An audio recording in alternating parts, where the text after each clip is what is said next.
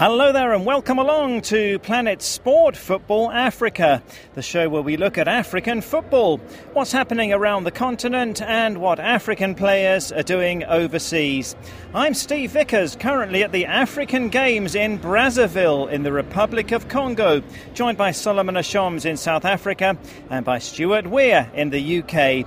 And on this week's show, we focus on Cameroon, the four-time African champions, and a team that did so much for African football at the 1990 World Cup. But can they put their current drop-in form behind them? And I think that it's just a matter of having a new generation. And as you know, transitions are never easy. Plus, we get some insight into English Premier League club Manchester City, a side that has 3 African players in their squad. So while Manchester City is a rich and successful club, many people will say that they have simply bought success. So that's all coming up. Well, I'm in Brazzaville for 3 weeks in Congo Republic for the African Games, formerly the All-Africa Games, where there's been action in 21 different sports. It finishes this weekend, and the teams that made it to the football finals were Burkina Faso and Senegal in the men's competition, and Ghana and Cameroon in the women's. A big crowd watched the host Congo play Senegal in the semi-finals, but it wasn't Congo's day. Well, I'm at the superb Kintele Sports Complex on the outskirts of Brazzaville. It's one of Africa's finest sporting complexes. I'm looking out across the mighty Congo River, the second longest river in Africa, and all around me are truly world-class sports facilities. A 60,000-seater football and athletic stadium, a magnificent swimming complex with an Olympic-sized swimming pool, numerous outdoor courts for beach volleyball, beach football, basketball, handball and other sports, and a fabulous indoor sporting palace which has been used for many, many different sporting disciplines. But not many fans have been able to travel here as it's so expensive to fly in Africa and as Congo is an expensive country. But 25 Cameroon fans made their way here by road, a 1,800-kilometre journey through Equatorial Guinea and Gabon. They came to support Cameroon in all of their events, and I met a fan nicknamed Mascot Zomo. He paints his face and upper body in the colours of the Cameroon flag whenever the Indomitable Lions play, and he's got to meet Roger Miller and most of the Cameroon greats over the years. I first asked Mascot Zomo how many different countries he's visited to watch Cameroon play. Like 25, 30 countries I've been through. I always follow them. Everywhere they go, I'm there. All the favorite match was when Eto'o was playing, but now it's not there anymore. We are struggling to be qualified. That's why it's so difficult to Cameroon to go to the next level, even to the World Cup. They didn't play well because Eto'o was sick. Was he not a bad influence on the rest of the team? No. He's always smiling. It's the politics who make football go no well. Politics make football no good. I need a politician to leave a football to the footballer. So you're not happy with Cameroon football now? I don't have a choice. It's my country. And what do you think makes a good supporter? We know that you are colourful, you dance, you support so much. What makes a good supporter? Even if you lose, don't fight. Because some people, they go so angry and they start fighting on the road. They beat people on the road. It's not good. Game is a game. Everything I do, I dancing, enjoy the game, enjoy the show. If I lose or win, I'll be sad or happy, but I cannot fight. You practice your dancing, your singing before the match? Yes, we're practicing when we are in Cameroon. We're practicing every week, twice a week, practicing dancing, our dancing. Because the only sport can change Africa. I believe that. That is Cameroon fan Mascot Zomo, a huge admirer of Samuel Eto'o and not happy with the way that politics have interfered with the national team in Cameroon. Well, Cameroon have won the Africa Cup of Nations 4 times, but failed to qualify in 2012 and in 2013. They were back this year, but went out at the group stage. Last year they played at the World Cup finals for the 7th time, but lost all of their games, as in 2010. And no other African team has appeared at the World Cup finals as many times as Cameroon.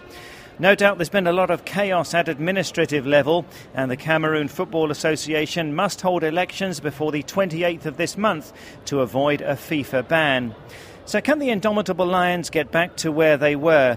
When Cameroon played away to the Gambia recently, Mamadou Ba spoke to Laurence Fotso, the communications director of the Cameroon Football Association. It's been a year now that we have started rebuilding the team with the amount of young players that have just been showing proof and desire to really, really champion for our national flag and our national country. So I really believe that there's a great potential. We really have a reputation to definitely still live on and fight for. The pressure is on their shoulders, but I think that the dedication is there, the talent is there, and all the efforts, whether it is technical or administrative efforts, will definitely be made to ensure that this team definitely grew out to be one of the best teams that Cameroon has known. What are the challenges that the team is facing at the moment? Dealing with the clubs and dealing with the schedules for friendly matches and for official matches. And also, of course, when you see new synergies, new playmates, youngsters coming onto the team with still other players that are there, but are definitely there to hold the hands. These are definitely the little, I would say, adjustments that are still underway, but definitely we will overcome. Cameroon will surely get back to be among the giants of African football. I think that we never left. I think that we are there. I think that Cameroon spirit is always there. Everything is cyclic in the world, as you know, and I think that it's just a matter of having a new generation. And as you know, transitions are never easy, but we are mostly going there. Samuel Eto'o is an icon in Gambia here, and because many people support Cameroon because of Samuel Eto'o. How is it, the post Samuel Eto'o era in Cameroonian football? Well, I think that Samuel Eto'o is also an icon and will always be an icon in our country, and even our young players definitely look out to him. And Samuel Eto'o, once again, just like Roger Mila, will definitely remain an icon, not only for his generation, but definitely for Cameroonian football and African football in general. That is Laurence Fotso, the communications director of the Cameroon Football Association.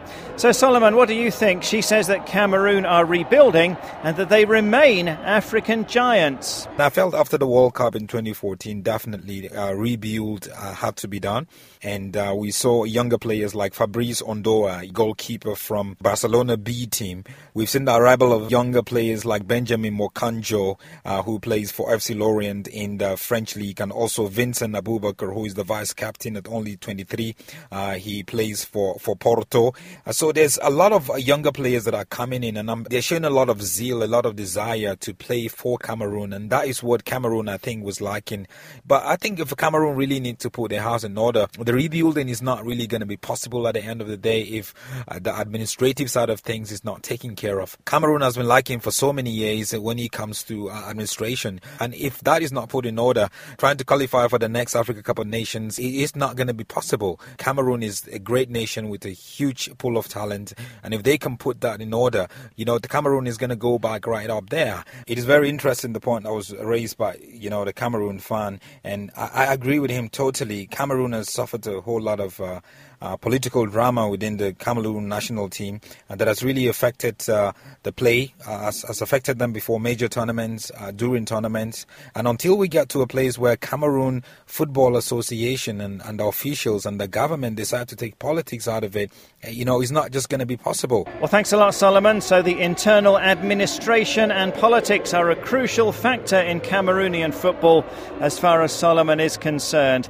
Well, on Facebook and WhatsApp, you can tell us what you think. Do you think that Cameroon can become true giants again? Send us a WhatsApp to +44 79 55 232 780. That's +44 79 55 232 780. Or go to our Facebook page, Planet Sport Football Africa. Will the Indomitable Lions of Cameroon roar again like they used to? We had a Facebook post on Andre Ayew winning the Barclays Premier League Player of the Month award. Lots of people excited about that. Alaji Damfa says he's made a very good decision opting for Swansea over Liverpool. He has the talent to win bigger awards. Lamine Fati in the Gambia says, I love his ability and determination. I love to see him playing for my beloved Real Madrid in the near future. Abdu Dem says, this is just the tip of the iceberg. IU's going to win many awards like this and catapult Swansea to a higher level. Also on the English Premier League, Mohamed Toure says, I want Manchester United manager Louis van Gaal to give a chance to his senior players like Ashley Young and Valencia. Depay needs to learn from the senior players. And on the UEFA Champions League matches that are kicked off midweek, Alfred Lightfoot-Taylor in Sierra Leone says about Manchester United losing 2-1 to PSV. A shame that Luke Shaw got that injury. I'm very sad for him, but for United we will overturn things and get through to the next stage. Well, thanks so much for all of those comments. This is Planet Sport Football Africa, and more on the English Premier League now. And let's find out about another club that has some star African players. That's Manchester City, the home of Ivorians Yaya Toure and Wilfried Bony. The club sitting on top of the table right now. 18-year-old Nigerian Kelechi Iheanacho scored within seconds of coming on as a substitute last weekend as Man City beat Crystal Palace 1-0. Iheanacho was the player of the tournament at the 2013 FIFA Under-17 World Cup. Well, Stuart Weir tells us more about Manchester City and their rivalry with Manchester United. Manchester City is a team with a long tradition, having existed since 1884. They've been champions of England 5 times and cup winners 5 times. Their rivalry with Manchester United, to be the City's top dogs, goes back over 100 years. During the Alec Ferguson era as manager of Manchester United, his team won the Premier League 13 times, the Champions League twice, as well as FA Cups and League Cups. Manchester City were at that stage the poor relations. In fact, as recently as 1998, City found themselves in the 3rd tier of English football. But all that changed in 2008, when the club was purchased by the Abu Dhabi United Group and became one of the wealthiest clubs in the world. They moved from their city centre stadium called Main Road, which they had occupied for 80 years, to the former 2002 Commonwealth Games Stadium. Originally, it was known as the City of Manchester Stadium, but it now bears the name of one of their sponsors, the Etihad Stadium. In the last 5 years, Manchester City have been Premier League champions twice, as well as winning the FA Cup and the League Cup. In the past 5 years, City's net spend on transfers, that is, the amount spent minus any income from selling players, has totalled $370 million. This summer alone, they paid $75 million to entice Raheem Sterling from Liverpool to the Etihad. So while Manchester City is a rich and successful club, many people will say that they have simply bought success. Others will say that, frankly, 2 Premier League championships and 2 cups with no impact whatever in the Champions League is a pretty poor return for $370 million plus an enormous salary expenditure each year. City's enormous squad of over 40 players includes 11 nationalities. Without question, the most influential player over the last 5 years has been Yaya Toure from Côte d'Ivoire, who was signed from Barcelona. He has played over 160 league games and scored more than 50 goals. But the statistics do not tell the full story. He is the inspiration behind the team. First game of this season was a tricky one away to West Brom. Well, it was tricky until Yaya Toure scored in the first half hour and the game was over. As well as Yaya Toure, there have been 2 other significant Ivorians at the club. Yaya Toure's brother Kolo was there for a few seasons, and now there's Wilfried Bony. Well, thanks very much to Stuart Weir. Talking there of disappointing in Europe, it was the same old story, wasn't it, on Tuesday, as Man City lost 2-1 at home to Juventus, with Wilfried Bony having a poor game. But what a start in the Premier League with 5 wins out of 5. Well, that's it for the show for this week, but on Facebook and WhatsApp, tell us if you think that Cameroon can become true giants of African football again. Send us a WhatsApp to +44 79 55 232 780. 780. That's +44 79 55 232 780. Or go to our Facebook page, Planet Sport Football Africa. From me, Steve Vickers at the African Games in Brazzaville. It's been great being with you. We'll be back next week. And by the way, from next month, the show will be extended to 30 minutes, bringing you much more about African football. You can find us online at planetsport.tv. And Planet Sport Football Africa is a passion for sport production.